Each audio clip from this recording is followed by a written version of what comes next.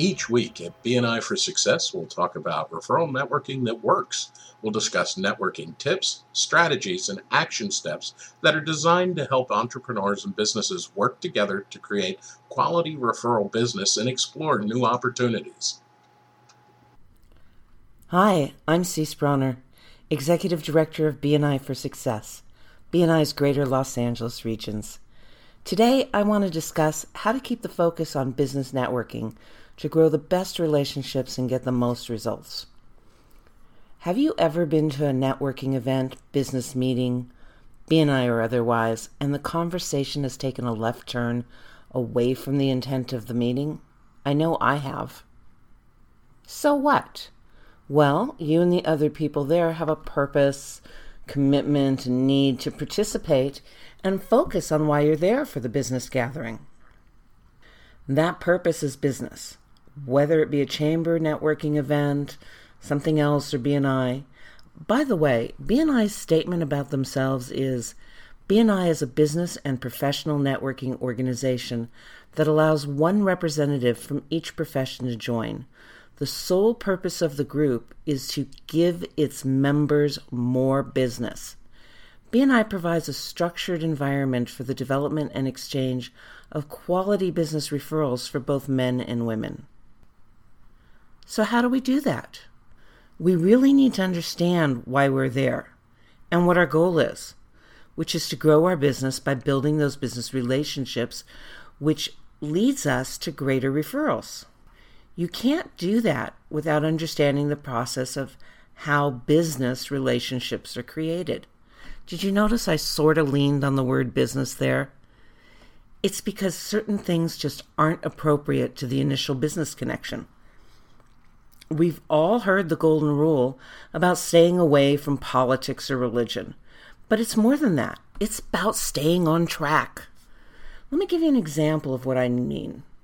A few years back, a new member, we'll call her CL, and CL was having a hard time professionally and personally. One was probably the result of the other.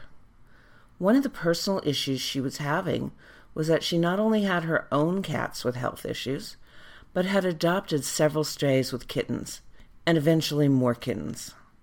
In her stressed financial situation, the endless food and the vet bills had become overwhelming. You might wonder how I know this, because every opportunity I had to be around her when networking, she was discussing this with myself and other business professionals. It's not the aspect of being a Debbie Downer that concerned me, or the result that she was driving people away. You see, by continuing to remain off topic, for weeks, I might add, maybe even months, she was denying herself and the other person the ability to connect on a business level. Neither party got to know what the other really did. There was no conversation about anything that could amount to why they were there.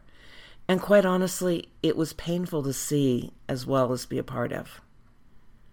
CL could have used the limited networking time to bump up her business in so many ways. One of which could have just been by being a connector, as she invited another professional from the room to that circle of professionals. Introductions are a fabulous way to shine. They generally talk you up as to how you two know each other professionally. Of course, there are other ways that CL could have effectively used that time, but what if you were the other person she was talking to? You're going to want to bring back the conversation to its purpose, business networking. Start by being interested in what they do. Ask focused questions that steer them back on topic. I generally ask things like, how long have you been doing what you do? Or comment, wow, that's wonderful. When did you know that this was really what you wanted to do professionally? And if I'm really having difficulty in steering the topic away from the unwanted conversation, I find that a successful way to do this is to have a little fun and ask, what's the strangest, funniest incident you've experienced in your business? Of course, you're under no obligation to feel trapped speaking to one person.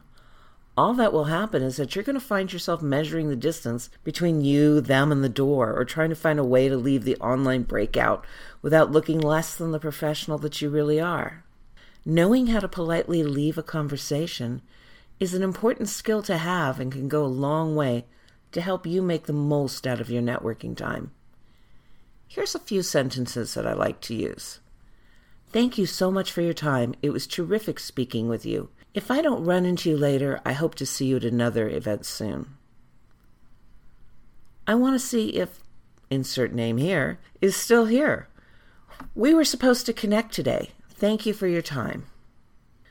One of the first ones I learned in my early BNI days is, there are a lot of people here today and I don't want to hold you back from meeting them. I've really enjoyed speaking. Let's go circulate.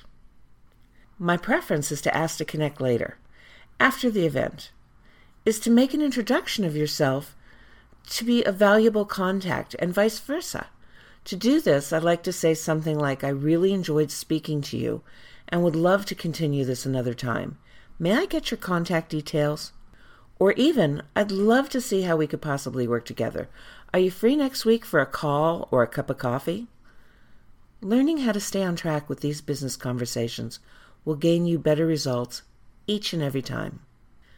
I'd like to thank you for listening today at bnipodcastforsuccess.com and invite you to share your stories in the comments. Thanks for joining us this week on BNI Podcast for Success. Make sure to visit our website, BNI for Success, or bnipodcastforsuccess.com, where you can subscribe to the show at Apple Podcasts, Spotify, and Google Podcasts, so you'll never miss a show. Our networking success ask this week is that you tell a friend about BNI for Success.